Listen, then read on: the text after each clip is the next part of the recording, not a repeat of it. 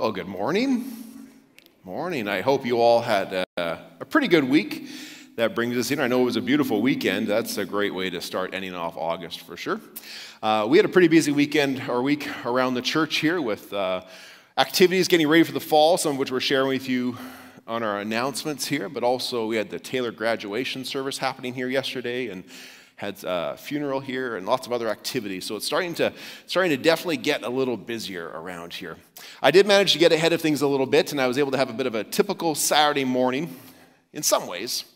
You see, Saturday morning for me usually involves me getting up ahead of Nadine. It's kind of her sleep-in day. And so I sneak downstairs and I make myself a cup of tea, and then I go to my office and I start working on editing kind of the final edit of my sermon, where I usually edit it for length. Yes, there is a longer version than you experience on Sunday. And at that time as well, I start to make my slides. And yesterday, I was able to get everything done so that Saturday morning, I could have my tea and sit in my office and start making my edits and my slides. And when you know it, I moved my arm and I knocked over my tea, freshly brewed, boiling hot tea, all over my computer, all over my keyboard, and all the way down my arm. I just have a small blister. It's not too bad.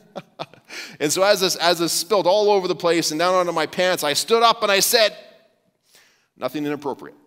I said nothing inappropriate. But I said something along the lines of, I can't remember exactly what it was, but it was along the lines of, good grief, of all the things. You ever had moments like that where you've said maybe those words even or something similar to that? This expression of mixture of surprise, alarm, dismay, with a much more than less than desirable event that just took place in your life. Perhaps an event in your life along the lines of when you're trying to kick a football for the 100th time, but the holder just keeps moving it out of the way. Or if you're trying to fly a kite with your kids or your grandkids, but that kite-eating tree just keeps getting the best of you. You ever had a dog that refused to sleep in his doghouse and would always sleep on top of his doghouse? Or you're pitching in that big baseball game and you throw the strike and then the batter hits it right back at you to the point where it knocks you literally out of your socks, shoes, and shorts. You buy a Christmas tree and your friends do nothing but mock you and laugh at you. Or perhaps you were in school and you were just never able to quite catch a break with that little redheaded girl that you've been crushing on for the last many, many years. Of course, you probably know that I'm talking about Charlie Brown, right? Charlie Brown, old Charlie Brown, who, welcome. Thanks for joining us today. I'm glad you could be with us, old blockhead. You old lovable loser in the zigzag shirt from the 1950s comment, in case there's a generation gap happening here. Welcome. I'm glad you could be with us today. This is great.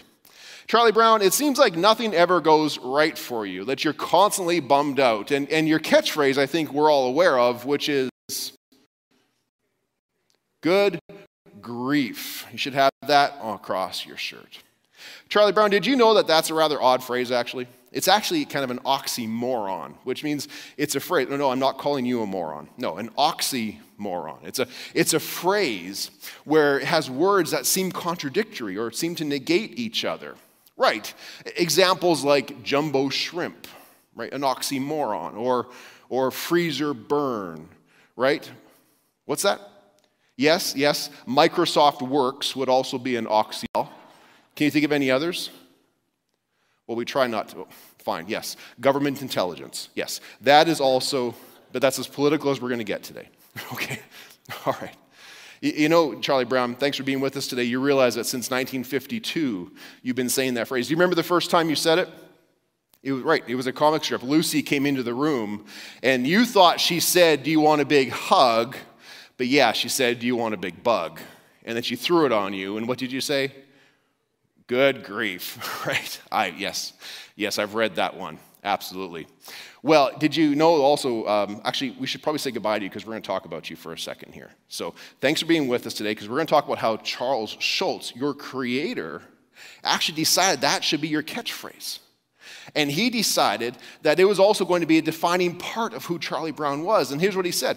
He said, Charlie Brown must be the one who suffers because he is a caricature of the average person. Most of us are much more acquainted with losing than with winning. I don't know how that sits with you. I find that rather pessimistic. Don't you as well? And I kind of feel bad for old Blockhead when I read that, because what that means is that his creator designed it so that Charlie Brown will never win. But thank God that we have a creator who has a slightly different perspective. Even though it may not feel like it in certain seasons of life, we have a creator who has a different perspective. That while sometimes the events of our lives may string together in a series of seeming misadventures, we do not need to resign ourselves to defeat or to be defined by defeat, because we have every reason, because of God and his gift of Jesus Christ, to identify ourselves as victors who can actually understand what it means to say the phrase, good grief. I've walked through many, many tough seasons with people in the years of being a pastor. And as I was thinking about this phrase, good grief, and what it means and how we're going to reflect upon that today, there's one man in particular who came to mind for me. It's a guy by the name of Al. I met Al a number of years back, and when I first met him, he had just finished, he had just had a workplace accident that cost him to lose an arm. Very serious accident. And I met him during the end of his recovery time for that. And as he's recovering, if you've known somebody who has had a serious accident like that, they do learn to live very, very high-functioning lives. It takes a lot of practice and healing and kind of learning how to do certain daily activities. But he was at the end of that, and he was starting to function very well again, and he was starting to go back to work. He tried going back to work, but he had an industrial job, and the reality was it just wasn't going to happen. It was a job that required the guy to have two arms. And so he lost his job. Now, he had WCB to pay part of the money, but it wasn't enough. He had lived in a very well-paying job and lifestyle for quite a while. That even though he had some money coming in, it wasn't enough to kind of make things still run smoothly. And so money got tight. And as money got tight, he started to have problems with the bank, and problems with the bank, problems with the mortgage, and eventually the bank took his house. So as he lost his arm, he lost his job, he lost his house, money's getting tight. You can imagine things start to get a little tense around the house, and without going into many details, eventually he lost his wife as she left him. That added to the financial problems, and as he continued down that path, he eventually lost his truck as well. And I know, it sounds like a walking, living country music song. It does. But this really did happen. He did lose his job, he lost his house, he lost his wife, he lost his truck, he probably lost his dog in there somewhere. He didn't share that part with me, but I'm sure that fit the song. But he kept coming to church. He kept going to his men's Bible study. He kept stopping in regularly throughout the week to just talk with me, encourage me, to pray with me. Until one day he stops in and he tells me he has cancer. And I'm like, man, it just doesn't stop. But he had this peacefulness about him as he told me he had cancer. And he said, Mark, it's okay. I'm not going to fight it. He said, I've really got nothing left to live for. I just want to be with Jesus. And as a pastor, like how do you respond to that? On one hand, you want to affirm, yes, Jesus at the center of everything. On the other hand, you want to be like, well, maybe there's more to live for. I just didn't know how to respond to that. Just one trial after the other. How do you encourage a person? How do you share a verse? How do you share something from Scripture for that moment? And for a lot of time, I was without an answer to it. I went to visit him in the hospital one day. He was in there to have some tests done to see just how far the cancer had advanced. And I walked into the room just as they're about to take him away for the procedure to do the test. And I said, Al, I'll come back and see you tomorrow. I'm sorry I showed up now. You got to go. Yeah, I'll come back and see you tomorrow. But before I go, let me share these words with you. And I share with him Romans 8:28. Al, we know that all things work together for the good of those who love God, who are called according to his purposes. And then he died that night. And I felt like a really bad pastor. Like I quoted this verse in his final hours. Al, moments before you die, all things work together for the good of those who love the Lord. Hours before he dies. And this verse is often misquoted. It's often extended to provide comfort and reassurance amidst the Charlie Brown moments of life and even more serious things that happen to us. And when it's misquoted, it's often done so as an attempt to kind of gloss over the problems. It's attempt to sort of help a person move from grief to good. I know there's grief and chaos, but let's just gloss over that and get to the good, is sometimes how it's shared, which would be inappropriate in misquoting it. But in hindsight, in Al's case, I think I accidentally quoted the verse properly. I want to explain to you today why. Because when we quote this verse properly, it actually helps us to understand why we can look at the phrase and understand what it means to actually experience good grief. Good grief. What's so good about grief? It's a fair question. And it's one that I think this verse can help put into perspective for us. So, maybe a bit of a tough message for some people because we're going to talk about grief, and some people are in the midst of grief. But I hope it is an important one, and one that will encourage you on some level, but also move you forward in a way that is good for your soul and for those around you. As we've done each week as we go through this series, Misquoted, we begin in the exact same spot. We begin by placing the verse that we're talking about in context. And that's not just important to do when we're preaching. Even in your own times of Bible study and Bible reading at home, it's really important to put the verses in context. The subtitle for this message could be reduced down to Misquoted, Context is King, because they always got to look at the context. So, Romans chapter 8. It begins and it ends with a declaration of a Christian's absolute security before God. You see, in verse 1, Paul here talks about, in verse 1, he says, there is no condemnation before God for those who are in Christ Jesus. And at the end of chapter 8, he says, nothing in heaven and nothing on earth can separate us from God's love for us in Jesus Christ. These promises kind of bookend the chapter. They provide like this warm, secure feeling for what comes in the middle. It's just kind of like snug like a bug in a rug in the middle of these two promises we have there. But what comes in the middle? There's a discourse about how we and all of creation wait with groaning for God to fulfill his great plan. It's a sobering reality that many people, even many religions, many philosophies try to cancel that middle part from their promises and from people's lives. But this is a sobering reality because you can't cancel it. That people try to through avoiding hardships, by minimizing them, by trying to explain away anything that might be uncomfortable. Sometimes it's tried to be glossed over by pursuing things like wealth and popularity and power, or to indulge in substances that will serve to mask the pain for a period of time, but it really doesn't deal with it. You may not, I wasn't aware of this until just very recently, but apparently in West Africa, there is a cranberry-like fruit that's called a miracle fruit. Anyone ever heard of this before? Okay. It's called a miracle fruit. And it's called that because it includes something, a molecule referred to as miraculin. It's a real thing. This is 100% true story. It's called miraculin. And they named it that because when you eat this berry, it binds the taste buds of the tongue and it makes everything taste sweet. Now, let's think about it for a second. Or let's actually start by playing a little game here. Remember that game, Are You Smarter Than a Fifth Grader?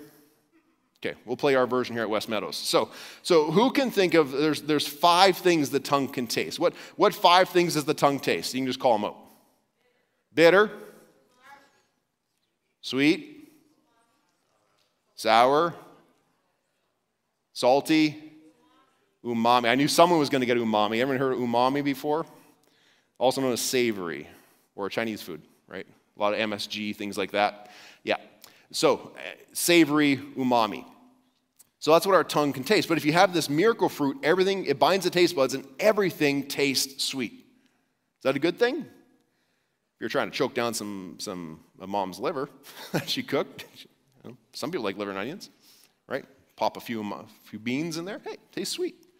Don't want your vegetables? Give these to your kids first, eat their vegetables, right? It sounds like it might be a good thing, but here's the problem. The reason the tongue has all these different tastes is not just for enjoyment of flavor. It also seems to be a very useful safety system within our body. You see, the tongue helps us to avoid ingesting harmful things. Things that tend to be sour also tend to be toxic.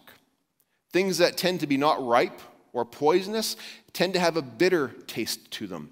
And so the tongue actually can help us to avoid ingesting harmful substances into our bodies that this fruit would actually mask. And here's the thing, is the effects of the fruit wear off after about an hour.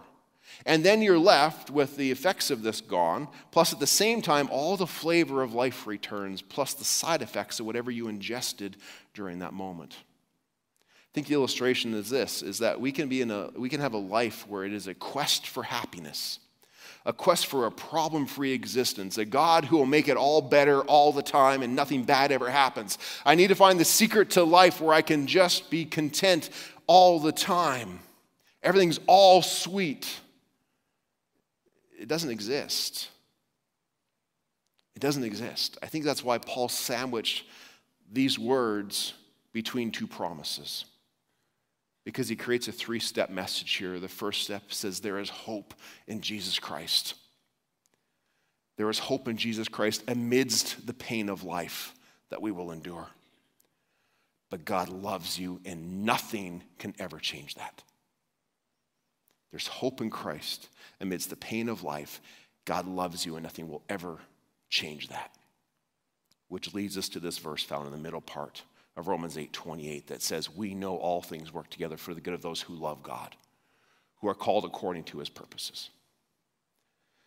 Now, in order to properly accept the promise of this verse and to understand it, it requires us to also accept that there are going to be some seasons of life that are hard, that there are going to be painful moments in this life, but still holding fast to the belief that even when life blows up, there is a God who is all-knowing, all-wise, all-powerful, loves you, and is working towards good for you. We agree with that? Now here's the thing.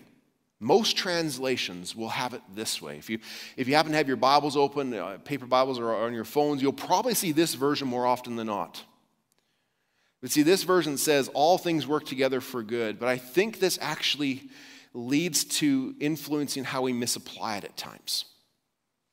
You see, when we read it this way, sometimes a pastor will or a book will unpack it and they will say something along the lines of, well, life is like a baker. There's many ingredients that they need to put into the recipe, and not all of them taste very good. For example, if I offered you a stick of butter, anyone here eat just a stick of butter? Probably not. If I offered you a spoonful of cornstarch, you just gonna take that spoonful of cornstarch? Probably not. How about a cup of flour? Probably couldn't get it down, too dry. What if I offered you a raw egg? Well, Rocky, he used to eat raw eggs, right? But barring that, a raw egg, would you eat a raw egg? No, not individually. But what if I mix that all together and I offered you the cookie that I just made? Then you would take it. And so sometimes that's how this verse is presented, where if we mix it all together, I can then offer you the cookie that I just made, and everything's going to be good and happy. Likewise, not all situations and circumstances in life are pleasant, but if you mix in enough good with it, all of a sudden, good comes out the other end.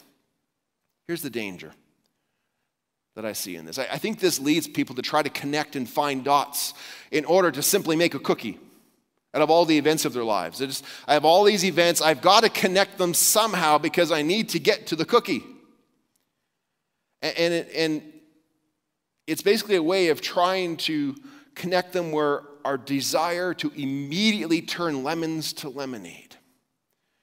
And it comes from a definition of good work together that often is narrow, temporal, and materialistic. Meaning it's a definition of good that is based upon how we see things. I'm sorry to hear that you lost your job. I'm sure you'll get a better one. Why? Because all things work together for good. Try not to be too upset your fiance just dumped you. God must have an even better life partner around the corner for you. I'm not sure that's helpful. That's how we misquote sometimes this particular verse. And that's part of the problem. You see, some ingredients in life are just bitter. Some ingredients of life do not fit into any recipe in that sense.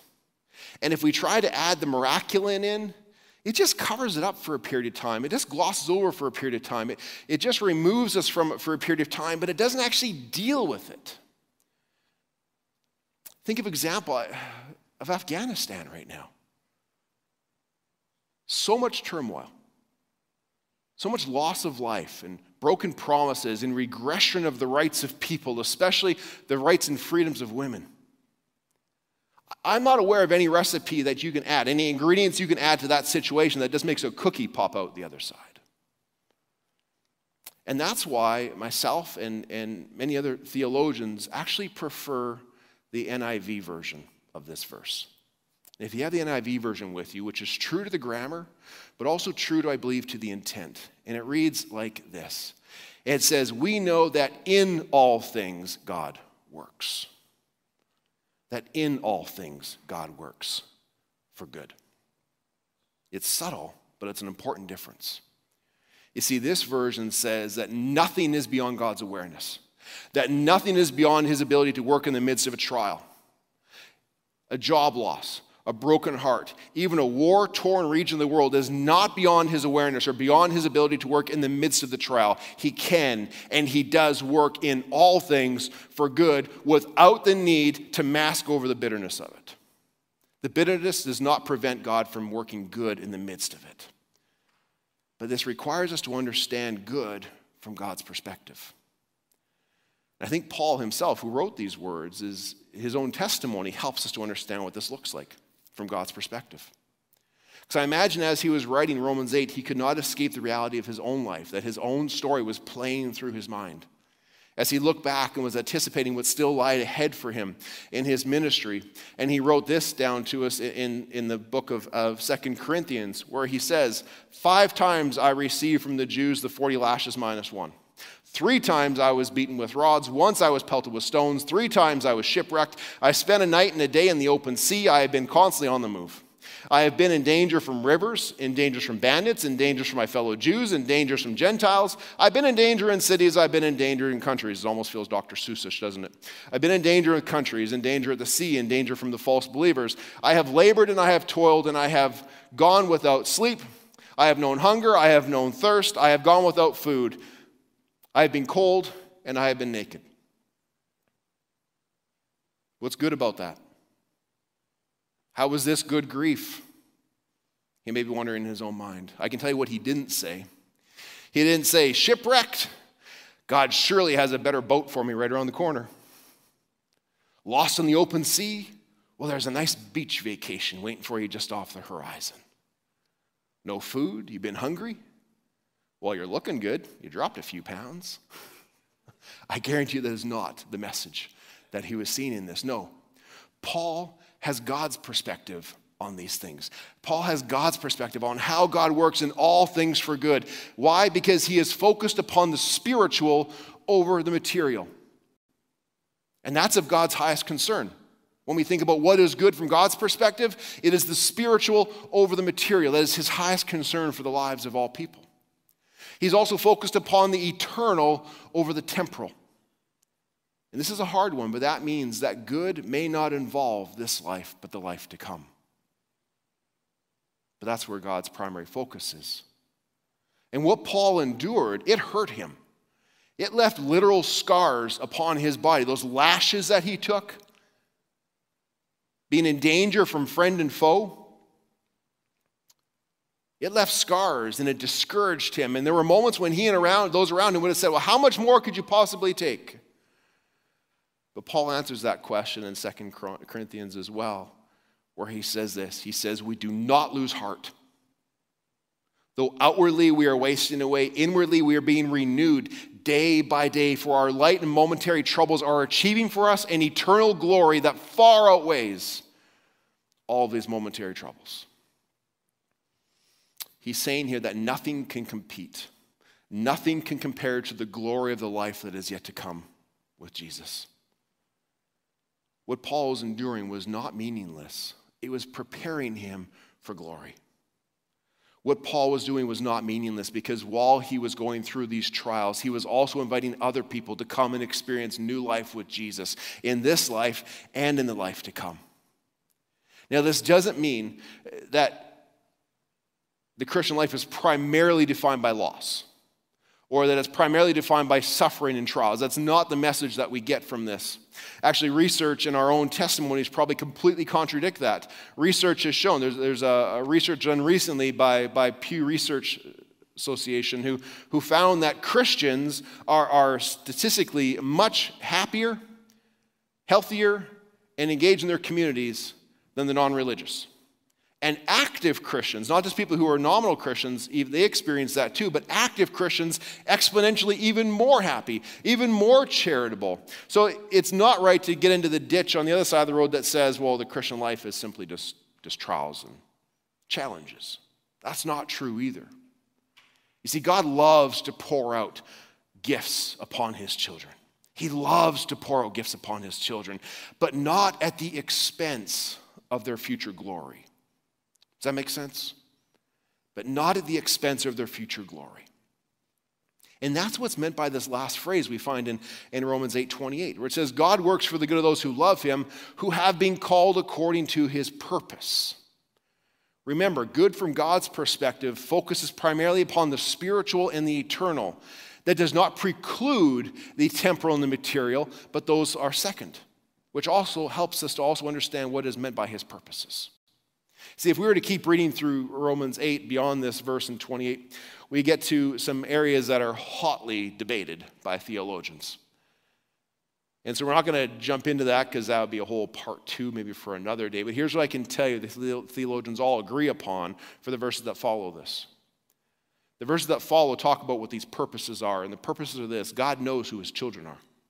He loves them and he has a plan for them now and for all of eternity. And through the events of our lives, the good ones and the hard ones, he uses them to shape his children into the image of his Son, Jesus Christ, so that one day his great plan may be fulfilled and we can all be welcomed into glory. See, there are some promises in Scripture that are for all people. God loves you.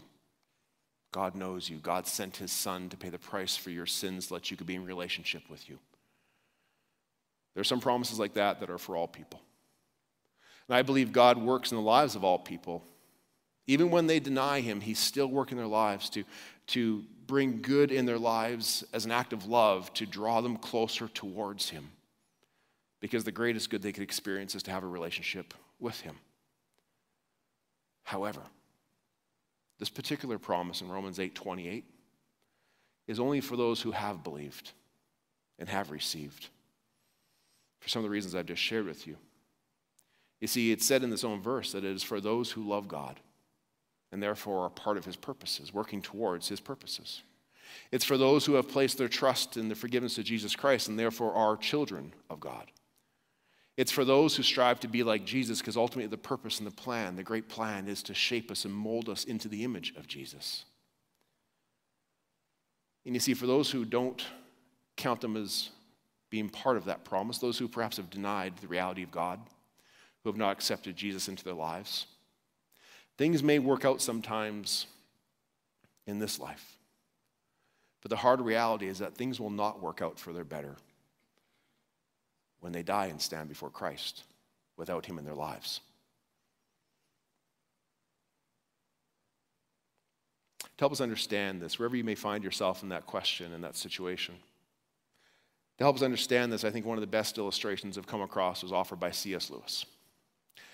And he refers to this, and he describes this, how God uses adversity to either draw us towards himself so that we can experience new life and we can find ourselves in this promise, or how God works through our adversity to shape us and mold us towards his purposes. He describes that, and he likens it to God walking a dog. If you've ever gone on a walk with a dog, they tend to be on the leash, and sometimes the the dog and you are walking hand in hand, and it's perfectly fine. But then all of a sudden, sometimes it tries to run forward a little bit and gets itself wrapped around a pole. Well, in that moment, the natural tendency of the dog is to try to run forward more. But that only tightens the leash. It only tightens the situation. But we have to keep in mind that both the owner and the dog have the same goal in mind. The same end is in mind. Forward motion with as minimal tension as possible to arrive at the destination.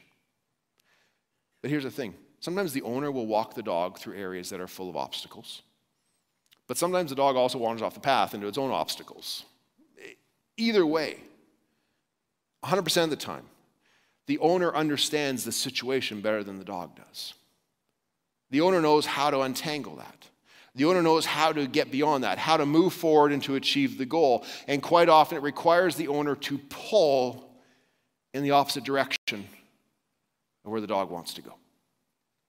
You see, in this way, God works through adversity for the good of all people, for those who love him, to help shape them into the image of Christ. Which is why when I think back to my friend Al, I think that I may have used this verse properly in his situation. Because through the midst of all of the trials that he went through, he never lost his faith. It actually pulled him closer and deeper into a relationship with Christ. Throughout all of the challenges he incurred, throughout the cancer diagnosis, and ultimately his death, his journey towards that led him into a deeper dependence and trust in God, who welcomed him into eternity, which was the fulfillment of the plan in Al's life and in the plan for all who count themselves to be children of God. But God also works through these things to shape us in the image of Christ for those who deny him, those who don't know him. I think he uses these situations as a way to call them to come towards him closer, to experience his goodness, his power, his movement in their life, to experience his grace, truth, and love, so that they too can become children of God and experience new life through Jesus in this life and in the life to come. So what's so good about grief? Well, essentially, it begins with understanding that the promise starts with the fact that there is nothing in this life that is not under the control of God. There is nothing in this life that is not under the awareness and the direct control of our loving Heavenly Father. There will be seasons of hardship. There will be seasons where we have to watch others go through hardship. But we can believe that God sovereignly works through all of these to bring about good. Not always good as we understand it. Not always good in a way that we will enjoy it. But as children of God in a way that perhaps we can trust. That God is still all-powerful, all good, and all in control. I think there's no better example of this than we can look at Jesus himself, who entered into the grievous suffering of the cross, which didn't make sense to those around him by any means. It doesn't make sense to those of us today sometimes either. Why the cross? Why the grievous suffering of the cross?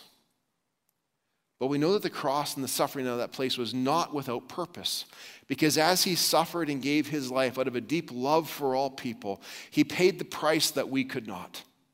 He took upon him the wrath of God that was due to us, was placed upon him. It was not without purpose in his suffering. But then it wasn't the end. He was raised. If he had just simply stayed dead, that would have been grief. But when he raised victorious upon the third day, having defeated sin, defeated death, and defeating the grave, the grief turned to good. You see, without Jesus, grief has the power to ruin us. It does. Without Jesus, it has the power to ruin us. But with Jesus, it gives us the power to walk with him, to be shaped by him, and to become identified in his victory that emerges on the other side of the grief. See, he's working in your life and he is calling you. He is pulling on that leash to draw you towards him for his good purposes, which are ultimately our glorification with him. Do you know him? Do you acknowledge your need for him? Have you received him? Because for all of those who consider themselves to be children of God, who have accepted the gift of Jesus Christ, they can understand the good in grief. Would you pray with me? Heavenly Father, thank you that we can talk about tough things sometimes. That there's difficult situations that we all go through in some seasons. Lord, I know that there are some here who we may or may not know about all the situations, but we know that there are some here, Lord, who are struggling. And I pray for them in the midst of their grief, Lord, in the midst of their, whatever word they may use there, the fear, the uncertainty, the challenges and trials. I pray, God, that they would not simply try to escape it, but try to navigate it with you, Lord, with you as their guide, with you as their comfort, with you as their support, knowing that you will walk through it with them and help them to emerge the other side victorious. The victorious as you define it, Lord. Help us to have your perspective of these things, Father, to fully understand the truth and goodness of your word and the promises that we find. Lord, if there are those here right now or those who are watching online who don't have that relationship with you, I just pray right now, Father, that they would feel the convicting, compelling pull of the Spirit to offer their lives to Jesus right now, to accept his gift of forgiveness for their sins, to simply pray with me, Jesus, thank you for paying the price for my sins, a price I cannot pay on my own. Thank you for being my hope. Thank you for being with me in these difficult times, to make me aware of your goodness, your power, your truth. As you gave your life for me, I now give you mine, that we may walk in new life together. We pray this in Jesus' name. Amen.